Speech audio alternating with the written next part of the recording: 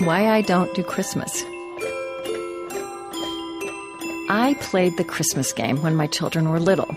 I was not reckless with the sense of wonder that collects around Santa Claus and the baby Jesus, and alas, morphs the two together. I bought presents. Some years I even decorated a tree. Don't get me wrong, I enjoy giving gifts. I think ritual is essential to human flourishing and to family life, and we need more of it. I have a deep reverence for the incarnational heart of Christianity. I even still recognize faint glimmers of these impulses in the trappings of 21st century Christmas. But I think this season has become a distortion of them, a distortion of us as a culture, as humans, as families, and I, for one, am done.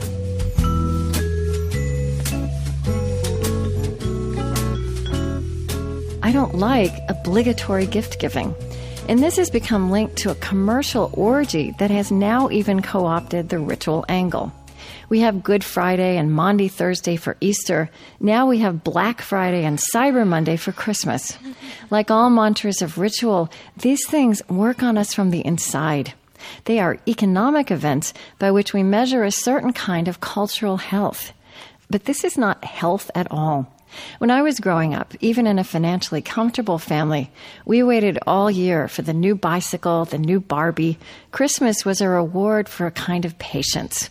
It was even supposed to be a reward for goodness. We who are fortunate to have money to spend on Christmas presents now inhabit a world where the new bicycle or the new video game are purchased on demand throughout the year. Then there is the religious distortion of Christmas. In so many of the churches I've attended as an adult, Christmas is dressed up as a children's holiday, a play, not really for grown-ups, not really about us. Make no mistake, I have teared up at that reenactment of the manger scene many times myself, especially when my own children had adorable roles. But it does not begin to do justice to the message of God become human. Joy to the world, the Lord has come. Let earth receive her King. Here's what I do take seriously. There is something audacious and mysterious and reality-affirming in the assertion that stayed alive for 2,000 years that God took on eyes and ears and hands and feet, hunger and tears and laughter and the flu, joy and pain and gratitude, and our terrible, redemptive human need for each other. It's not provable, but it's profoundly humanizing, concretely and spiritually exacting. And it's no less rational, no more crazy than economic, political, and media myths to which we daily deliver over our fates. So here's what I'm thinking about this Christmas. I'm not going to buy any presents for my family this year. Instead, we will go shopping as a family for homeless teenagers. And I will try to be honest about the equivalent I would spend on my own children on the commercial holy days if I believed in them. I report this in some hope of feeding a little rebellion I sense many of us are quietly tending. But I also make it public to be sure I follow through. As I said, we need each other. And that impulse, surely, is deep in the original heart, even of the most secular things, like Santa Claus and surrounding your home with lights. Examining what we are to each other and experiencing that sometimes when we do this, something transcendent happens. It's in it. You can see that we've put lights up, and of course this is the season of light. And so I'd just like to share with you something that I've written, a little reflection upon all of this, that I hope blesses you. But again, as we mentioned before with Krista's thing, is more of a provocation, pushing us to reconsider once again this story. Something that can become extremely familiar to us, but is in many ways extremely unfamiliar. So that's what I'd like to share with you. It is the most wonderful time of the year, as we say, and as we sing. It is filled with the joys of tradition, celebration, family, gift-giving, and ritual. But as was shared by Krista Tippett, it is also a time that has become hijacked as meaning and religious holiness are overshadowed by consumerism and commercialism. We not only buy presents for each other, but we also buy them for our pets. And every year, the opening of new films and entertainment that are released during this season bring further distractions. And this year is exceptional in force.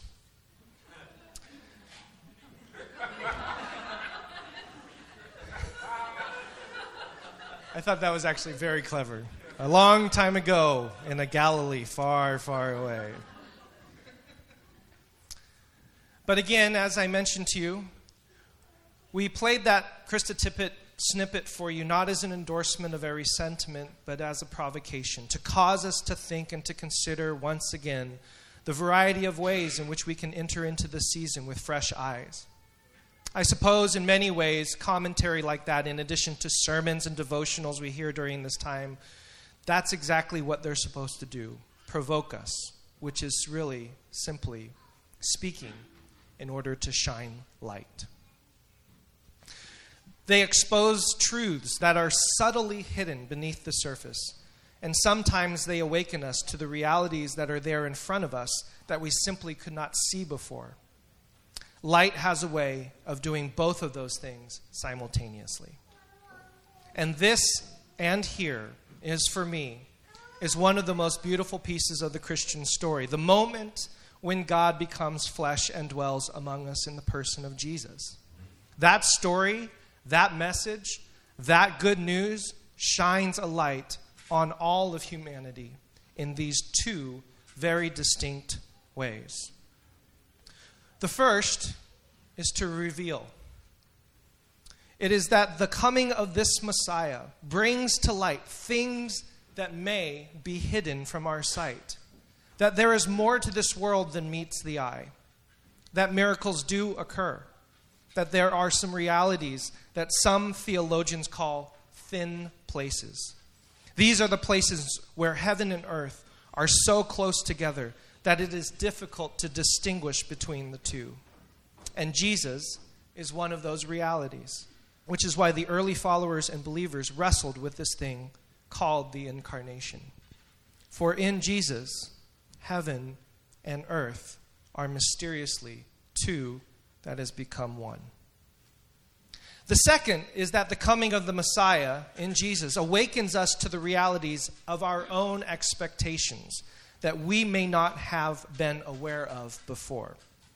See, the people of Israel were expecting power and overthrow, the yearning of God to be on our side, the hope that God would come and institute an immediate and imminent victory through force, through power. Yet the King of the universe, born as a baby, is an expose of these biases, teaching us that these hopes and these fears are not what the Lord of the universe is ultimately about. A baby needs tending. A baby needs attention. A baby calls us and draws us to lay down our time, our schedule, our plans in order to care for the needs of another. A baby digs deep into the depths of our soul to find a love there that we may not have known existed before. A baby causes us to realize that we are capable of exemplifying that love in ways that are unbelievable even to ourselves. And this is the great light. This is the great hope. And this is the good news that has come into this world. Not that God is on our side. Not that God is coming to empower us to rise above all others, above all evils, above all tragedies. That God is going to be ultimately the fulfillment of our expectations. But rather, that God is coming to fill us with love. Powerful enough to sustain humanity through all of these evils and through all of these tragedies. This is the great light. Not that God is attending to our needs, but that we have an opportunity through the baby to attend to his. Our theme for this evening is a little bit on light. and we have decorated the room to reflect that. And we have some candles here in the front that we would like to offer to each and every one of you. And as I shared, I think that light does these two things. They help us to see this world in different ways, and they help us to become aware more and more of our expectations, our hopes, our dreams, the things that we've been holding on to. And ultimately, in both of those areas, darkness, and especially the darkness that we've been talking about over this last season with all the news reports and the things that have been happening, the declaration and the great message of this time and this season is to say that the darkness will not win. And so we have these candles here, and in a little bit, as we share a devotion, I've got a video to play for you, and we'll sing some songs in response. We're going to invite you to come and actually take a light and turn it on. And on each of these lights is a verse from the Gospel of John that says this. It's the last portion of the verse. I'll read the whole thing. In the beginning was the Word, and the Word was with God, and the Word was God. He was with God in the beginning. Through him all things were made. Without him nothing was made that has been made. In him was life, and that life was the light of men. And here's the verse. The light shines in the darkness, and the darkness has not overcome it. And our hope and our prayer for this evening and for this season and for Spark as a community is that as you come and shine these lights, turn them on yourself and hold them, and as we sing together, that we would fill this room with your light as you embrace this Christ, as you follow deeper, as you understand more deeply and more profoundly what this season of light and season of love is. And that you would begin to make more and more space and more room in your heart for this light to shine. And as this light shines then in us and through us, this light will shine and the darkness will not overcome it. And as we go into whatever it is that we have planned for this weekend, this week and this season, that we remember the light shining, exposing the truth behind this world, demolishing our own expectations, but raising up within each and every one of us a light that will not be extinguished. No matter how dark this world may seem, this light will not ever go out.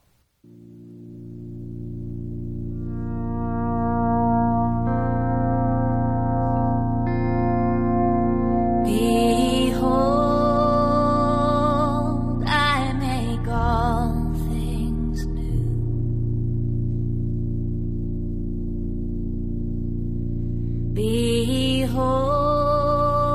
Behold, I make all things new. Behold, I make all things new. Let there be light. Let there be light.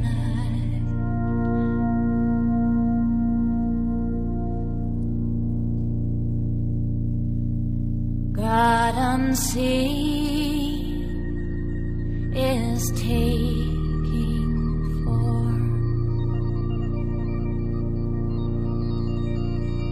God unseen is taking form. God unseen is taking form. Let there be life. Let there be life.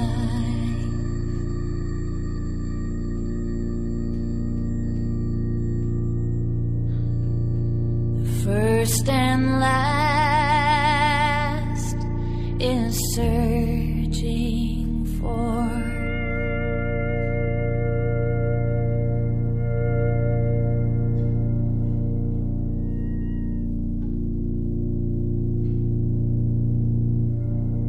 The first and last is searching.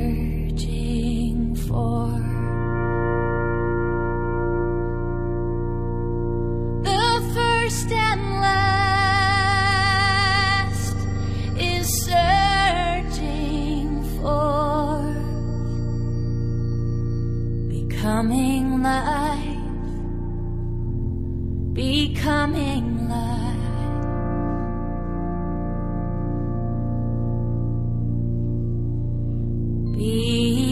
Behold, I make all things new.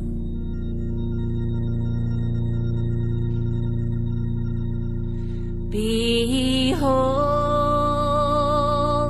I make all things new.